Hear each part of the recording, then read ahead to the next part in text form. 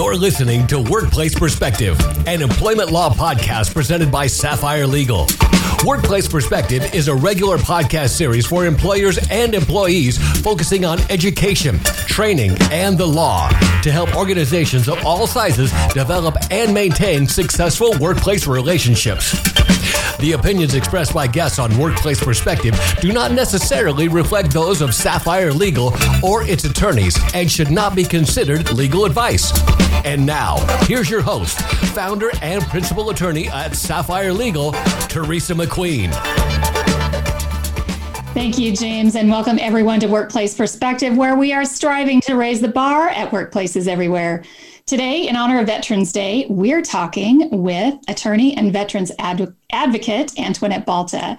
Antoinette is the executive director and co-founder of the Veterans Legal Institute, a nonprofit organization providing pro bono legal assistance to homeless and low-income current and former service members. On today's episode, we'll be talking about veterans in the workplace, from the challenges they face to the wealth of experience they have to offer. It's going to be a great show. Don't go away. We'll be right back. The opinions expressed by guests on Workplace Perspective do not necessarily reflect those of Sapphire Legal or its attorneys and should not be considered legal advice. You're listening to Workplace Perspective, an employment law podcast presented by Sapphire Legal. Welcome back to our listeners, and welcome to Workplace Perspective, Antoinette Balta. Hi, how are you? I'm good. We're so happy to have you on the show. I really appreciate you coming on, and I want to start out by thanking you for everything you do on behalf of current and former service members. But before we get started on the show, why don't you tell everyone a little bit about who you are and what you do? Well, it's great to be here, especially on such a momentous occasion, being Veterans today. So if you haven't already, thank a veteran. And I want a special thank you to you, Teresa, and Workplace Perspective for honoring veterans on this day by having this podcast. So my name is Antoinette Balta. I work at Veterans Legal Institute. We are a nonprofit legal aid where we provide legal services to veterans that are low-income, homeless, disabled, at-risk, and mentally ill. And we do this to remove barriers, whether it be to employment, housing, healthcare, or education. Well, that's awesome. You do great work. You really do. It's a wonderful service, and it's so needed. It is so needed. So I want to talk about, though we have so little time and so much to talk about, I want to start out by let's first talk about the barriers that veterans face when they're trying to reintegrate into the workplace. Yeah, so a lot of people wonder, why is there an increased rate of homelessness or unemployment or underemployment amongst veterans? And there are a few reasons. First of all, typically, not everybody, but the majority of veterans, when they first enlist in the military, enlist right out of high school. So instead of going from high school to college, they're going from high school into the military. And so it takes them longer to get that higher education. So we have, post-separation from the military, a lower rate of higher education amongst them. Also, you've got some difficulty for those that are transitioning from military service into the civilian world, a little bit of difficulty translating their military experience. And I'll give you an example. We've got a lot of firms out here that seek to employ or help veterans with employment. And I had one veteran who was a tank. He rode tanks in the military, and he commanded over 300 other soldiers. So he was relatively high ranking and very smart and intelligent. Well, this company said, you drove tanks, so you can be a truck driver. And this is just one example of how our veterans can be underutilized and underemployed. This is someone with amazing leadership skills that had ability to do things, outside of just driving vehicles. And then you always have things such as, health challenges related to their military service, be it invisible wounds like post-traumatic stress or traumatic brain injury, to physical disabilities that may hinder them from receiving, unfortunately, employment due to discrimination. And I would say one of the most appalling reasons that veterans have issues in reentering the workforce is a lot of times their state licensing doesn't match up with their licensing. So for example, if you were a nurse, a combat nurse in the military for years and years and years, in certain states, when you come back, you can't get licensed as a nurse. Because, really? Yeah. So we've had some issues with that, and you guys are going to see some legislation appearing here and there to assist, our heroes in getting those licenses. That's great. I've noticed, we have gotten in the last couple of years. So what I see from an employment law perspective, of course, same thing you see, the difficulties of the people coming back and being misunderstood and not, there's fear associated in some regards. There's, like you said, that inability to convey what it is they know and translate that into a civil atmosphere. But I didn't think about the licensing issue. That's really interesting. But there has been so much legislation. Almost every legislative cycle, there's been something that's come through. A lot of it having to do with leave.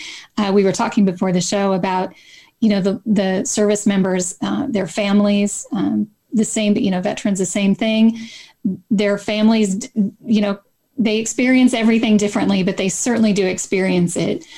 So we've seen a lot of things change with regard to leave and allowing family members to take leave and all of that. But I never even thought about the licensing thing. That's got to be just frustrating. Super frustrating. I would think, and I'm surprised. Bureaucracy somehow is just amazing, because you're talking about a government licensing and people who've been serving the government for, but they're not willing to say, okay, you can get licensed if you have this education. And oh, by the way, this particular experience qualifies you for whatever it is you're doing, nursing, for example. Oh, absolutely. And, it's not just the veterans, but if you look at the military spouses, for example, in your field and mine, as attorneys, we have to get licensed in each state that we practice. Oh, yeah. So when you're a military spouse and your spouse gets stationed in a different state, what do? You have to take the bar all over again. Again, attorneys that are military spouses have struggled to maintain their careers because of this. And Veterans Legal Institute just published an article in U.S. Veterans Magazine about the value of hiring military spouse and the skill set that they bring to the table. But we will be seeing more and more legislation trying to protect our military spouses, specifically in the legal arena. I love it.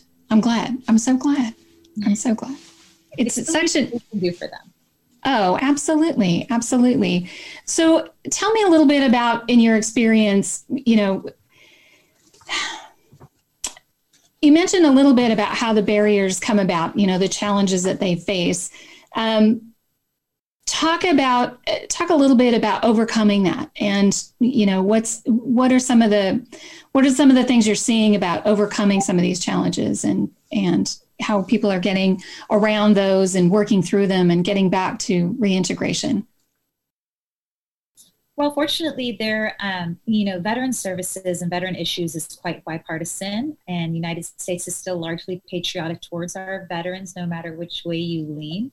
And so we've seen, especially in Southern California, a huge coming together of people from all walks of all, the military has no color, it has no religion. You bleed red, white, and blue, and that's it. And so we've been fortunate in the military community to have people come together really to lift up our veterans in need, be it helping them to find jobs, get the training that they need with housing, better access to health care, specific things at all the community colleges. You've got veteran resource centers popping up here and there. And so those have been a great support for our veterans. And there are also things that our government has done to incentivize civilian employers to hire veterans. So sometimes there are tax credits that become available. Service disabled veterans can qualify for certifications that give them, additional points when applying for state and federal contracts because they're a special population. So we are seeing some movement, a positive trend in empowering our veterans. I didn't know that. So if somebody's interested in that, where would they find that kind of information? If I'm an employer and I want to know about those kinds of incentives, where would I go? Is there a government website, or? I would start with the California Department of Labor.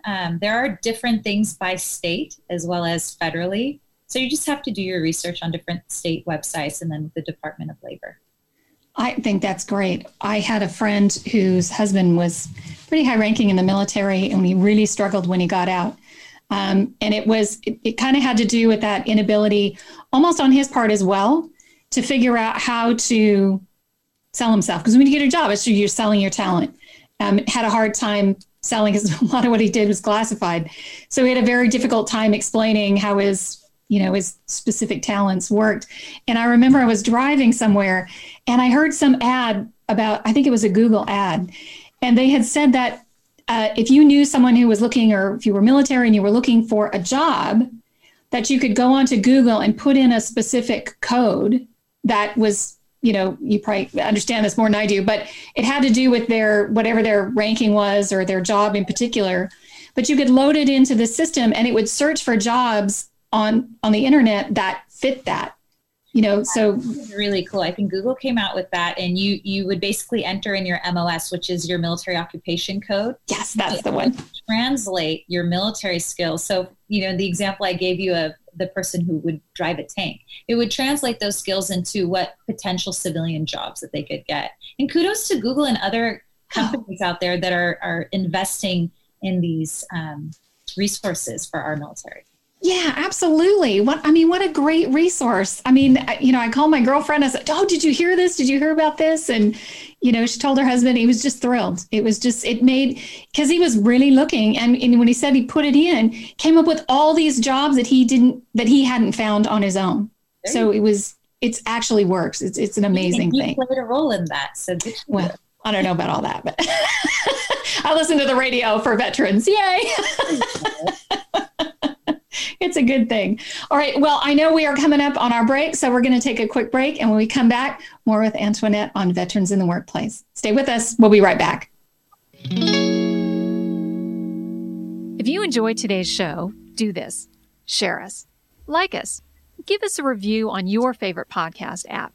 It sure means a lot to us, and it ensures that more people tune in and raise the bar at workplaces everywhere. The average time a resume spends on an HR manager's desk is 7 seconds, and most of them are tossed aside. Now imagine if one of those resumes belonged to Yasmin, who was living in a shelter, juggling 3 jobs. I had to be resilient. That's something that you can't teach. Or if that resume was from someone who worked 12-hour shifts at the recycling company with my dad, who's 72. That taught me a work ethic that I carry with me every day. We rely so much on a resume, yet it could never tell the full story of someone. Growing up where I did, a lot of things could have gotten in the way of my goals, but I learned to push through, and that's what I bring to work every day. So maybe it's time we look beyond the resume and look to Grads of Life. Discover new ways to develop great talent that are so much more than what's on paper at gradsoflife.org. A public service announcement brought to you by Grads of Life and the Ad Council.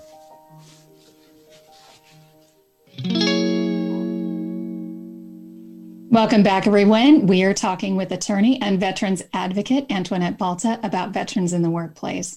So we kind of talked about a little bit about the challenges that veterans face when they're trying to integrate. So let's kind of switch that and talk about the benefits to hiring veterans, all the experience, all the good stuff. Let's talk about the good stuff. Well, you know what? It comes as no surprise that the military invests hundreds of thousands of dollars in training and leadership training into their service members. And so when a veteran comes out, he or she comes with the benefit of being highly skilled and trained in leadership. They're typically cross-functional in many fields. They've got a sense of duty and responsibility and accountability. They're typically very well organized and disciplined as a result of their service in the military. And they've got a lot of grit, Veterans tend to triumph over great adversity. And that's why you see that a lot of veterans are business owners themselves, actually a greater proportion of them than their civilian counterparts. It's because, they've got that grit and those leadership skills and they bring a lot to the table. It just makes perfect sense to me. But I do know that there's a lot of fear. Working with employers, how do you address that? How do you address those fears with employers and kind of get them over that? Well, the majority of veterans are doing very well. As I mentioned, many of them own their own businesses. They actually make more money in terms of proportion related to their civilian counterparts. And what the media is bringing to us really is the bottom 10% of veterans, those that really struggle with mental health issues or other types of issues that may lend one to having some fear when hiring a veteran. But I would say that when you invest in leadership and you invest in hiring a veteran, the majority of the time, they really bring such a value add to your business. I know that I myself tend to frequent establishments that I know hires veterans in law enforcement because I believe it's part of a debt of gratitude that we owe to the military community who really have protected our freedoms. So, I would say when you interview people, you can get a good sense of who they are. And when they have got that military experience, that's just something that you should add as a bonus in terms of their resume. Yeah, I agree. There's just so much to offer there that's already training. So many employers talk about the expense of bringing on new employees. And to me, I think there's already so much there that's been invested that it just, you can, as an employer, you can take a little bit of that off the table. If you've got someone who's got amazing leadership skills and, if you can move a battalion, you can certainly manage a team and, all those great things that kind of go along with that. On the employee side, do you ever talk to, do you help the people that you work with out about sort of selling themselves in, about addressing those, do you ever advise them to address those fears straight on if they think that's, if they sense that's going to be an issue, or what do you tell them in that regard? I've counseled some veterans. A lot of times they'll come to me and they'll say, hey, this employer asked me this question, what do you think I should have said? For example, oh, you served in the military. Have you ever killed someone? This question is highly inappropriate to ask someone. And so what I typically advise, the veterans that I work with is, you respond always respectfully and with what you're comfortable with. It could be something like, I loved my period in the military, but there's some things I prefer not to talk about. I do advise them to speak about their military service because I think it is a value add. I think most employers want to hire veterans. I think that people do admire that sacrifice for our country, and they honor it by giving, preference to those leaders that come out of the military. So I definitely tell them it should be on their resume and it should be something, that they mention. That's great. I go for something like, I could tell you, but I'd have to kill you. And I like you, or I want to work for you. That's probably inadvisable too. Employer running out the door. So we want them to get the job. So. I know, right? This is why they should come to you. Much more. Your feet are much more solid on the ground than mine when it comes to that. Do you have a success story that you want to share, or a particular client that you felt really, really got a win or anything like that? Oh, there's so many. Would you say in terms of employment? Would you like to hear? Sure, whatever you feel like sharing. Okay. We're good. We're sharing today. It doesn't matter. Well, there are many. There's so many different stories to choose from. I'll give you a couple. We did have a female veteran who was discharged from the military honorably prior to Don't Ask, Don't Tell. And so her DD-214, which is kind of like your diploma, you could say, from the military, it speaks to your service, any awards or medals that you may have received. And so hers said it was honorable, but then under narrative reason for separation, it said homosexuality. And that made her very uncomfortable in applying for jobs that requested a copy of her long form DD-214. So we were able to make a petition to the military and have them adjust her DD-214 and remove that. And there we've had, That's so great. Thank you. Yes, it really was. And we've had a lot of veterans, a lot of times we've noticed specifically with the younger veterans, when they first separate from the military, that transition into civilian life is very difficult. And so they might start drinking and they get DUIs. Yeah. So now, 5, 6, 7 years later, they're looking for a job and they've got this on their record, and that's hindered them. And so we've actually supported many veterans seeking dismissals, or what's commonly known as expungements, in order to help them get employed. Oh, I think that's awesome. You pointed out before we started the show, I had made a faux pas regarding I'd lumped everybody in together: veterans, current, former service people, everybody. Can you tell us a little bit about that? Sure. Now, I pointed that out privately. Sorry. I appreciate you bringing that to the attention of your audience, only for their benefit. So, today is Veterans Day, and it's so, I think people appreciate when you acknowledge them and you say Happy Veterans Day. You don't say that to someone who's presently serving, because that would be an active service member. And on Memorial Day, you don't say Happy Memorial Day, because Memorial Day is a remembrance of those who have passed. And so it's not necessarily a happy day for Gold Star families who have lost a loved one during their service. So it's just, be mindful. A veteran is someone who served and is no longer serving. And an active service member is someone who's actively serving. A reservist is someone, I lovingly refer to them as weekend warriors. They typically serve one weekend a month, and then they do a 2-week training period a year. And sometimes they do get called up for deployment. So there are different types of military service in terms of their past, their present, and beyond. I think that's good to know. I really do. I'm happy to share my faux pas if people can. You are a brave one. People can show their respect. I think it's important that they're going to do it the right way. So as we close the show today, do you have any thoughts about how employers can specifically support veterans? Absolutely. You know what? Give them a chance. When you see on someone's resume that they're applying and that they've served in the military, take a second look. Always, if you know a veteran, help connect them, link them up to other veterans or other patriotic businesses.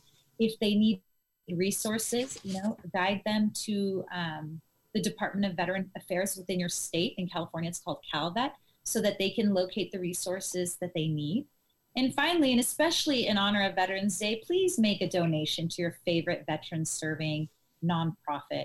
And if you don't have one, I would proffer up Veterans Legal Institute. We're vetslegal.org, and we work with thousands of veterans a year. And, every amount makes a difference. I love it. I love it. Great advice. Great advice. Well, Antoinette, thank you so much for joining us today and for sharing your thoughts and your ideas and your passion. We really appreciate it. A pleasure to be here. Thank you, Teresa. If you want to learn more about Antoinette and Veterans Legal Institute, you can find them on the internet at vetslegal.com. That's VETSLEGAL.com. You can also connect with Antoinette via our website at sapphirelegal.com/podcast, where you'll find some additional interview highlights from today's episode, along with links and ideas on how you can show your support and appreciation for the sacrifices made by all of our service members and their families. Thank you for joining us today. Please stay with us for a few more minutes as we at Workplace Perspective pay tribute to all veterans and their families. Thank you.